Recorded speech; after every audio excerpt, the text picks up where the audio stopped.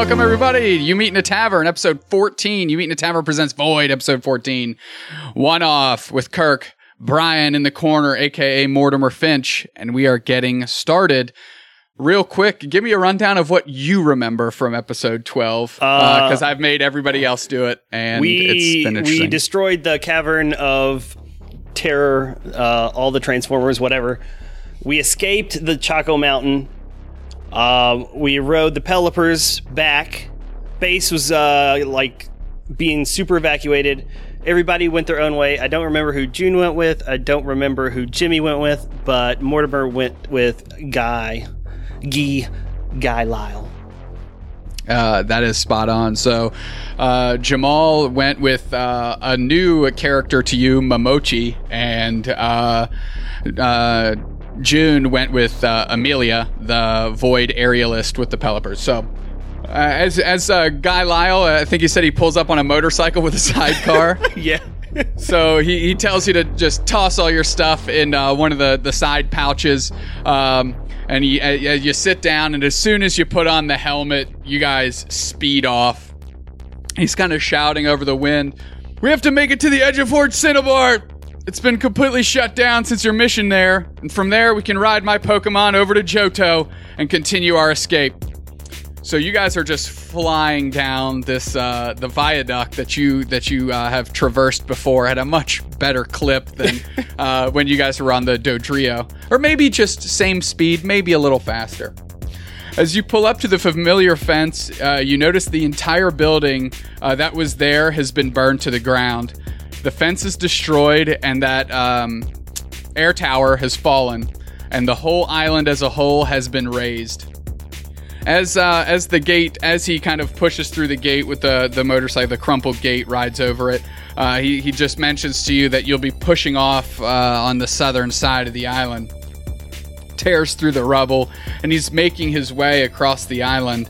And you notice to your right a particularly large cinder and ash pile that's still burning and brighter than anything else on the island. And make a perception check, please. 4. You take a hard look at this pile of large cinders and this ash pile that's burning just brighter. So it's already caught your attention. You just kind of squint and look a little harder. And out of whether it's intuition or because you just know, the watch, you point your watch at it at the clump of ash and embers, and the watch fires up. Cyndaquil protects itself by flaring up the flames on its back. The flames are vigorous if the Pokemon is angry. However, if it is tired, the flames sputter fitfully with incomplete combustion. And almost as like on cue as as your watch finishes that statement, you actually see the how it was burning bright actually just starts to almost dissipate almost immediately. Guy, once he hears the watch goes off, he slams on the brakes on the bike, and he hops off. And he says, go check that out. I'll make sure nothing comes up on us. Okay. Mortimer hops out and starts running towards this little thing on the ground. So as you come up, you see this tan and kind of dark blue Pokemon that's it's almost like it's buried itself in a little bit of ash to try and keep its body warm. The combustion that the watch just told you about is almost non-existent. It's like flickering in and out of its behind. Not a lot of power there. Might be tired. And as you get closer, you notice that this Pokemon is very critically injured. So I'm going to first have you do an investigation check on the Cyndaquil. 7. You can't really tell the extent of this Pokemon's physical damage, but it is unlike anything you've seen. Even when Nosepass got shot at, when you guys have seen Pokemon take hits, it's different than that, and it seems to be impeding it quite a bit. Hey, that's gotta be them, right? Hey, you, freeze! Guy Lyle snaps on his heel and turns to you. You keep helping out the little one. I'll cover you. Point and shoot, right? So he slides behind the motorcycle as just suddenly a barrage of bullets rain down on the bike and at Guy. And he pulls a Pokeball and he tosses it over the bike towards where the shots are coming from. All right, Cloyster. Aurora Beam! And there is just chaos that is beginning to sprout by Guy Lyle, the motorcycle. Now he's thrown his Pokemon out. But you've got this damaged Cyndaquil in front of you, this fairly hurt Cyndaquil, and the heat is on. What will you do with this Cyndaquil? Doesn't seem like it might. It's set to be moved based on just your quick initial assessment. So maybe give us a medicine check there, nurse.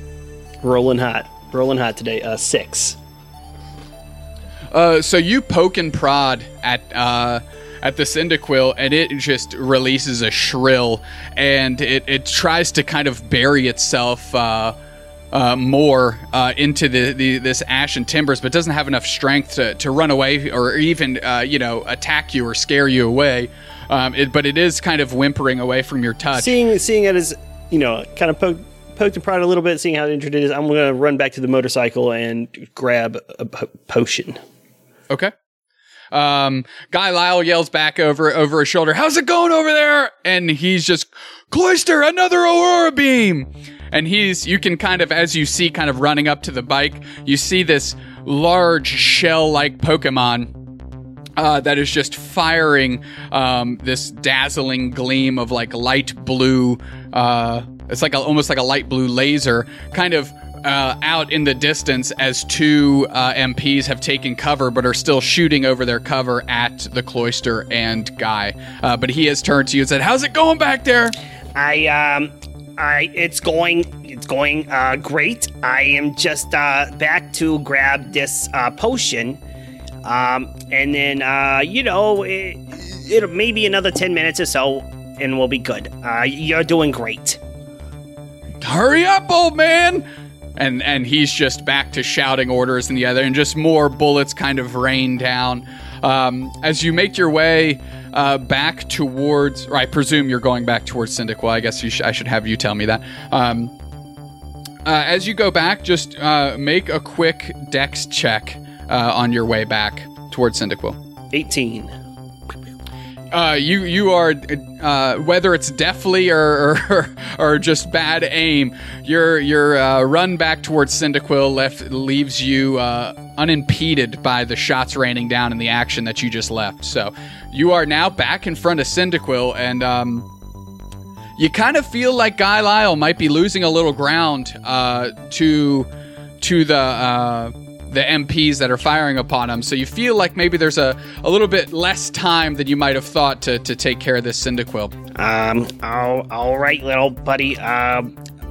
Gonna have to give you this and start moving. Hope that everything goes okay. And he pops the top on the potion, pours it down the Cyndaquil's throat, and then kind of starts scooping up the Cyndaquil as gently as possible to try and pick it up and start moving towards the motorcycle. Okay, so roll the heal factor of that potion. I'm pretty sure it's 2d something plus something. 2d4 plus 2 is what I found. Yep. That would be 10. 2 4s. Great. Cyndaquil, the flame on its behind just like sparks a couple, not sparks, but flickers a couple times, and then it seems to start roaring back to life. But the Cyndaquil still whimpers at your touch. Still looks pretty banged up despite the potion. Again, kind of maybe less Pokemon-based injuries happening to it that you're used to seeing, and perhaps something a little bit more critical with the Cyndaquil. Give me a follow-up medicine check on it. 16. Okay, so and you're picking up the Cyndaquil, I said, right? Yeah. Or you said, excuse me. Yes. Okay, yeah. So as you're picking up the Cyndaquil and it's kind of whimpering, it almost rolls over and reveals on its side a pretty gnarly gash with just a little bit of green ooze coming out of it. And you look closely, and there's a bizarre piece of metal that's stuck in the side of the Cyndaquil. Maybe giving you the feeling that this is an unnatural thing happening to it, and that needs to be resolved. And from behind you, the action is still going on. Guy Lyle seems to be making a little bit of progress and turns to you. We got one down, one more to go. How's it going? I don't know if it'd be a medicine check or a survival check, but like if I just want to see if I could figure out maybe what would happen if I remove this piece of metal. You know, I'll let you decide which one you want to do, because I think they both make sense. They both use wisdom, and I'm proficient in both, so I guess it really doesn't matter. I guess it would be how you want to maybe describe it, but I think both of them can be played in here, so I'm going to let you have a little bit of free reign on how that happens. Well, I think medicine is just more of like, actual healing stuff. Like survival, I think is more of like, if I remove this piece of metal from the Cyndaquil, like, will it actually survive? Which I think is the route I want to go with, because I am mainly concerned about removing the metal and the Cyndaquil surviving, and then all of us being able to escape. So I'm going to go with the survival check, which will be a 21. You feel very confident that removing that piece of metal is a bigger benefit than leaving it in. And I mean that in the sense that, like, you're not worried about pulling it out and then having, like, just all of a sudden the Cyndaquil is, like, bleeding out on you instantaneously. So you feel like it's a better decision to remove it than to leave it in and maybe patch around it or something like that. That is what I will do then. Kind of reach down and as gently as possible, actually not as gently as possible, just remove it as fast as possible, get it over with, kind of rip off the Band-Aid. Okay. Hope that helps. So I think you can make an argument for survival or medicine here, so I'll let you make that choice and kind of, I'll tell you how it goes out and you can describe it to me. 14, survival. You yank it out. A little bit of kind of like green ooze, kind of like pumps out of the wound hole. The piece of metal might be worth keeping. It has some interesting writing on it, and it's certainly not like a piece of shrapnel. Well, and there's like some of the green ooze on it, right? Yep. Yeah, so I want to keep that. That way, if we get to somebody who can maybe figure out what that green ooze is, maybe can help better heal the Cyndaquil. Oh, that's great. So you keep that. The Cyndaquil's better. I'm going to have you do one more medicine check to kind of wrap it up, right? Like patch it up, something to kind of have 22. Wow. Okay. So figure it out. You tell me how you sort this Cyndaquil out. So kind of like kneeling there on the ground, Cyndaquil in front of me, and you hit it. I hit it with the Mr. Miyagi style. Put the hands on it. As soon as Mortimer's hands hits the Cyndaquil, it just seems, it's not obviously fully recovered or anything, but it definitely feels more at ease, it seems, and not as scared. It kind of has a very a warm feeling towards you now, obviously, for helping it. Almost in all this rash of stuff you were doing trying to help the Cyndaquil, you didn't notice that the noise behind you of the ongoing battle had actually died down, and now Guy Lyle with his cloister are sitting about 5 feet away from you, just kind of watching you work. And Guy's like, that's pretty impressive stuff. Have you always been able to take care of things like that? I mean, I couldn't have helped that thing. I mean, it's more of a learned thing. My wife, Tilly, she was a nurse, and she helped me take care and patch up some of the guys from the mines whenever we would have accidents. That's an awesome skill to have. And that Cyndaquil is, now that you made it feel better, it looks pretty feisty. And the Cyndaquil has actually rolled out of your hands and is now on the ground. And Guy just starts chuckling. He's like, it's a lot of fight in that one. Why don't you Give it a shot. Try and catch it. I guess I got two Pokeballs. Okay. And pull out one of the void Pokeballs and just kind of roll it on the ground towards the Cyndaquil in a non-threatening manner. The Cyndaquil looks at it and just like uses its nose and rolls it back at you. And Guy Lyle laughs again. Looks like you're gonna have to earn that one. And he goes, why don't you give it the respect and have it face off for your for the right to catch it? And Guy's like, I'll be waiting for you at the motorcycle. And he walks back towards his motorcycle. Cloyster, return. And the Cloyster gets sucked back into the Pokeball. Mortimer picks up the void, the Pokeball, and so am I supposed to pull out Nosepass or Ghastly? You can do so. You guys have not. He's just said catch it. And you kind of get the feeling that he's saying that without actually understanding what entails catching it. Okay.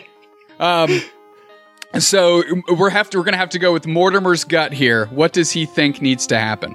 I am not. You know what? Mortimer is just gonna stand there with the Pokeball, right? I'm gonna bend over and kind of pick up the Cyndaquil and hold it under one of his arms, and then just start tapping it on the head very gently with the Pokeball.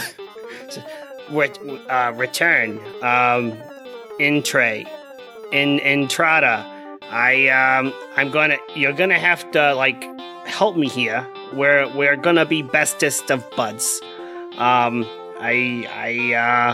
Jennifer really didn't help me with this very much, and he's just sitting there pushing the button on the ball while tapping the Cyndaquil on the head. The Cyndaquil flares out its butt and kind of singes your arm, so you drop it.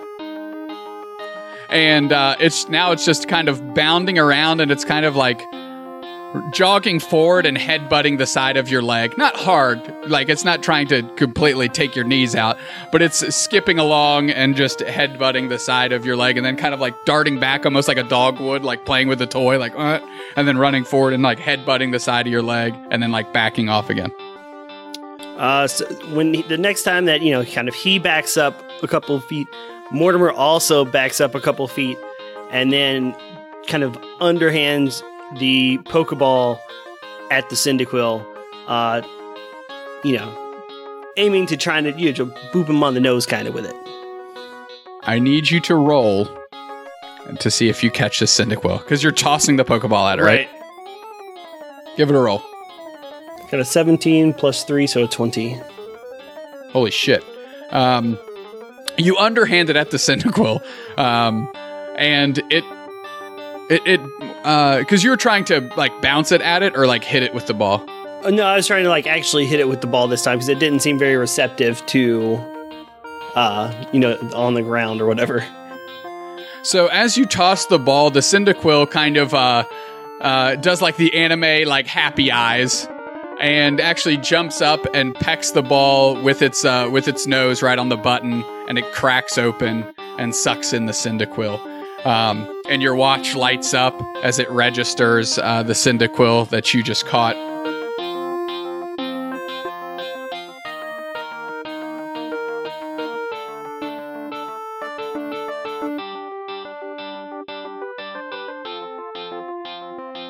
Hey everybody, this is Joe, your June. Thanks for listening to episode 14 with Kirk and Brian. Hope you're enjoying it. Sorry that it's a little late, but here it is, and we'll hit you with episode 15 in about a week and a half. I want to give a special shout out to our master trainers, those that donate $10 or more a month on our Patreon. That's patreon.com/YMIA Tavern. You guys are awesome. 8-Bit Wizard, Adam Hoffling, Andre K, Ben Fisher, Brandon Galbraith, Brendan Endicott, Charles Hollow, Craig Spalding, Cubicle Pirate, Dana Story, Darth Nate, Eric Mathis, Eyeless the Friar, Fumbles O'Brien, Garrett Johnson, Grant Trickle, Holly Roxana, Jello Crew, Joe Prudhomme, Joey Balboa, John Dwyer, Joseph Vidimos, Joshua Harris, Caitlin Harvey, Kendall Brock, Chris Nelson, Liquor Locker, Lauren Rouse, Mark Albright, Mark Deacon, Matthew Watson, Max Bender, Nicholas Hedinger,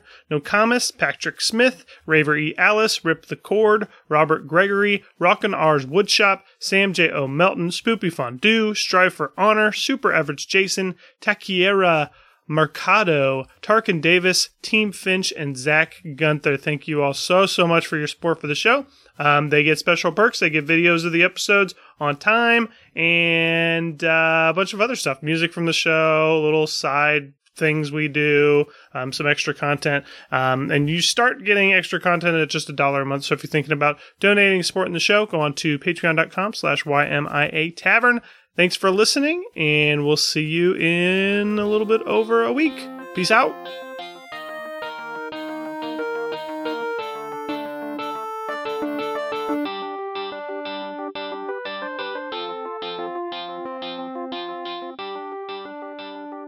So you have caught a level 3 female Cyndaquil.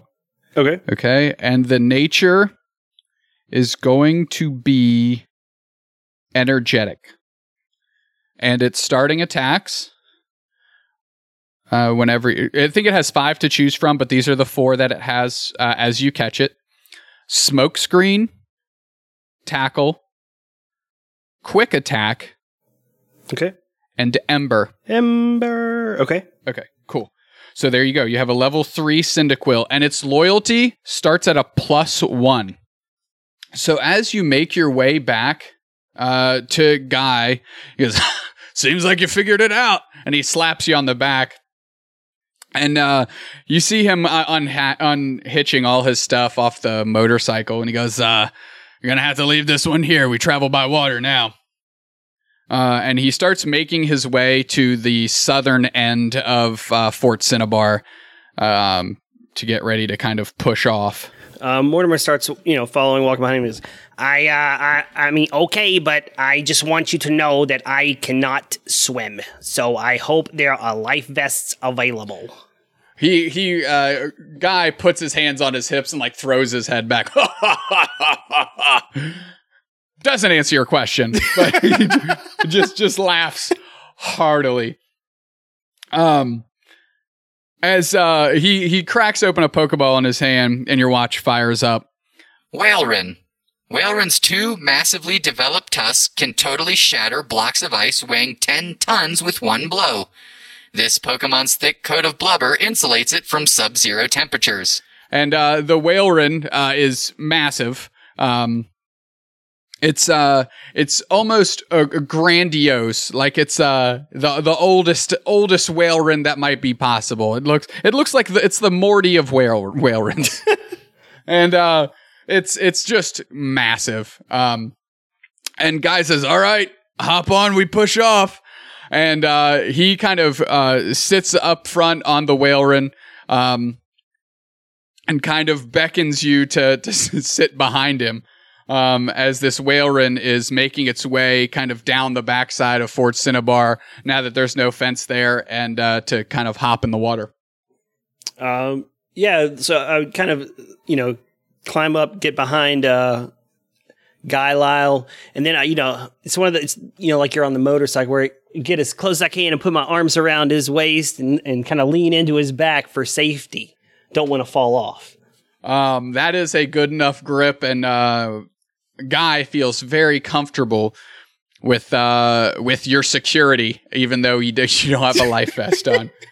But you get a feeling. You're not too sure what Cloyster is, but obviously this is a water confident Pokemon, so that boosts your confidence in it as well.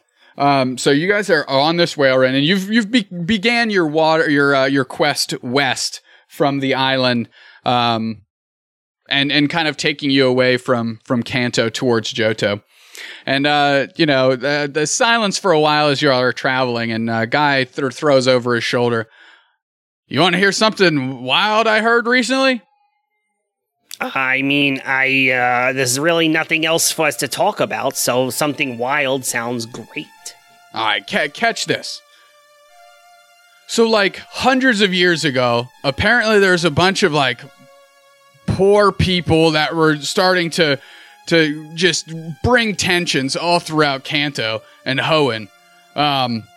So, like, the region head of Johto, so you would know what a region head is, right? It's like the governor, historically, whatever. right.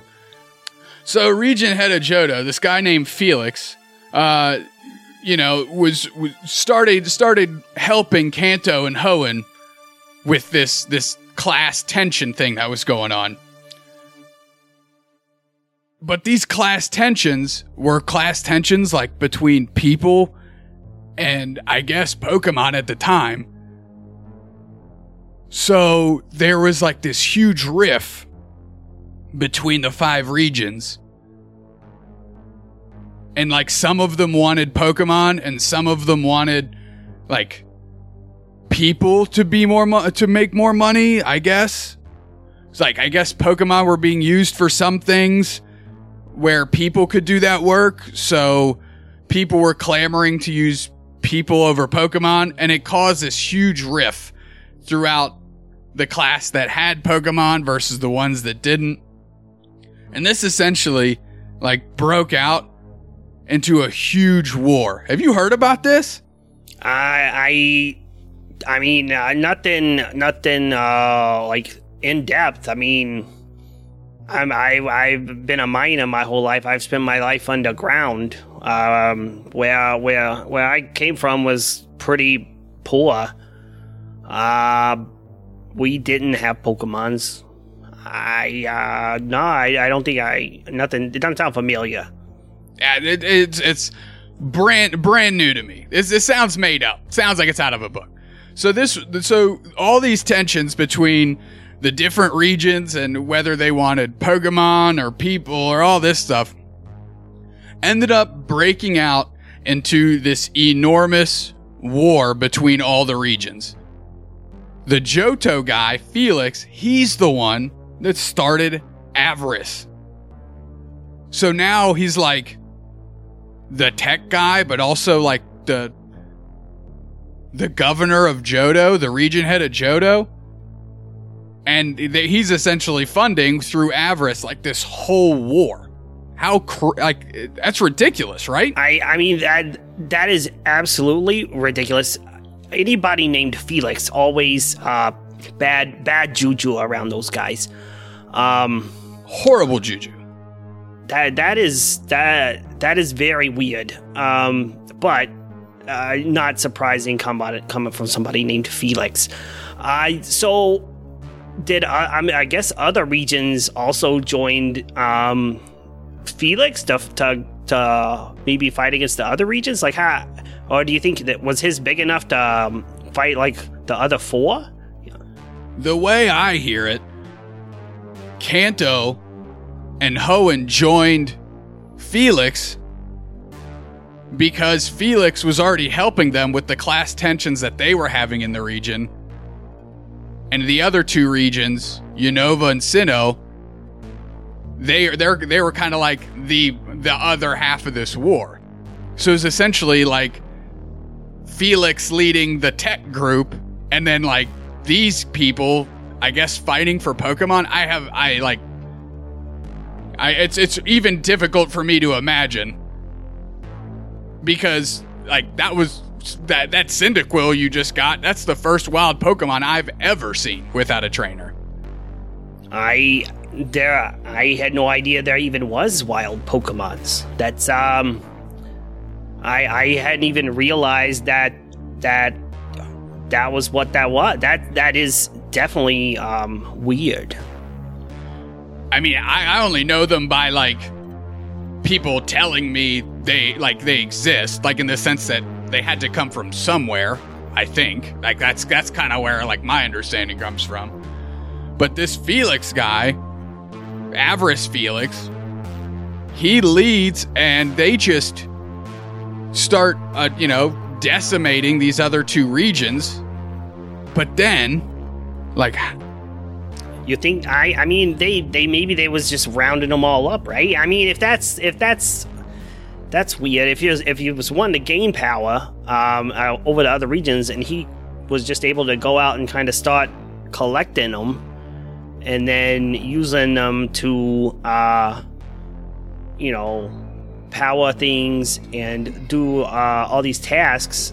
I mean, it seems like they're more powerful than an individual person. So that's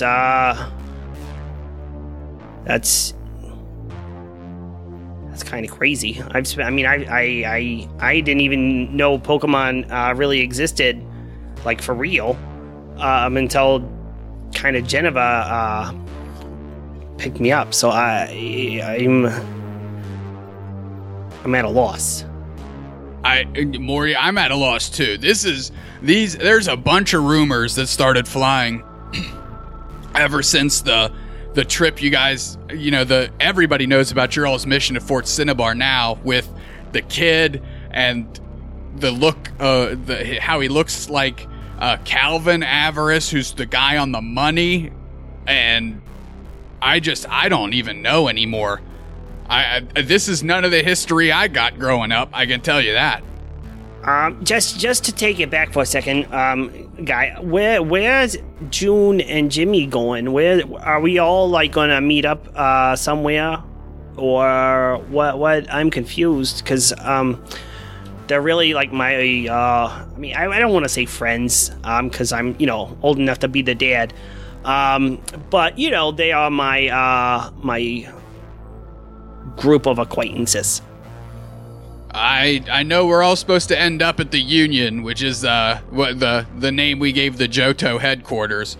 We just wanted to split you all up to make sure if they intercept somebody that we don't get the 3 people that have seen what's going on inside that power plant snuffed at the same time. We figure if we can get you to HQ separately but safely, then we've got a real chance of what our next plan is moving forward. That definitely makes a lot of sense. We would definitely want to avoid us getting, captured. Void, I get it.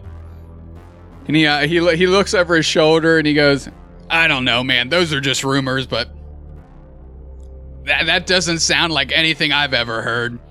And it's really hard for me to believe, but at this point, Pokemon were hard for me to believe at one point in time too, so I don't know anymore. I mean, when you were over here in this, did they say how long ago this was? These are all at this point, I don't even know. These are all stories and rumors that were flying around the Kanto HQ while you guys were on this power plant mission. So some of our folks tried to dig in and find more information through Avarice, through raising information from Avarice. So I think it's kind of one of those one speck of truth leads to an enormous story. That's what I think. But I don't, like I said, I don't really know what's fully true anymore. I mean, well, maybe when we get to our destination, we can have some talks with some of our acquaintances and see if we can maybe piece some more information together, because this sounds very interesting, considering I'd never heard of it before. I've never heard of it either. Again, all rumor mill, run of the mouth. So maybe we can validate some of this stuff when we make it to the Union. And you guys press on through the night on the back of Whaleren, who's moving at a pretty good clip in the water. So this obviously leads to just a little descriptive fact. Obviously, the viaduct, the water has receded on the sides. There's a trail of water from the south that kind of leads out to the big ocean, and then you guys cross that over to Johto. Brian, in the last episode, 12, that we were all together, you did a little leveling up. Tell me what you went with there. So level 4 was an ability score improvement, I believe. And so for that one, I put 1 point into Constitution. And then I think another one into Charisma. Level 5 on the trainer path, I get Pure Heart, which is you can touch a creature and restore any number of hit points from the pool. The pool's equal to 5 times my trainer level, so we're currently trainer level 5, so it'll be 25. And then Nose Pass, Achu, and Rick Ghastly, I leveled both of them up to 4. So again, to refresh everybody's memory, the way we did those levels, I gave them 4 levels to spread amongst their Pokemon. The minimum you could put in was 1, so they could either do 3 and 1 or 2 and 2. And Rick Ghastly was level 3 at that point. Achu was level 1. 1 into Ghastly, 3 into Achu, just to kind of balance them out, keep them close. Cyndaquil's name is going to be Lopper. Cindy Lauper. Yeah. You didn't think I'd catch that one that quick, did you? I was wondering, but I think it's great that you guys name your Pokemon. It gives them a little bit more character, you know? Well, Brian, you are level 5. I know you got a little bit of an HP increase as well as a trainer. Yeah. HP went up to 36. Nice. And how do you feel about having a fire type Pokemon? That's pretty big. You're the only one in the group with one. I think it's hilarious that you gave me that based off of my Pokemon tier list, pretty much. And then you basically shit on it and told me that Cyndaquil suck. I mean, it's true. But I think it's hilarious. It's going to be funny. I don't know. I like it. I was reading the description and it's like, it's supposed to be a mouse. I'm like, I don't know. I look at it. Yeah. I thought it was an anteater. That's what I thought it was. That's what I thought it was. But when I looked it up, I went to Bulbapedia or whatever, right? Great resource. And it's a fire mouse Pokemon. And I'm like, that's infinitely worse. Like if I had known it was a mouse on that tier ranking list, there's no way it would be like at the top of my list. I put it at the top because I thought it was an anteater. So I literally just found that out. I think that's hilarious. But I'm excited. It'll be fun. I still think it's funny that it like shits fire. It does. It does. That's great. And you got to help it shit more fire this episode. So congrats to you.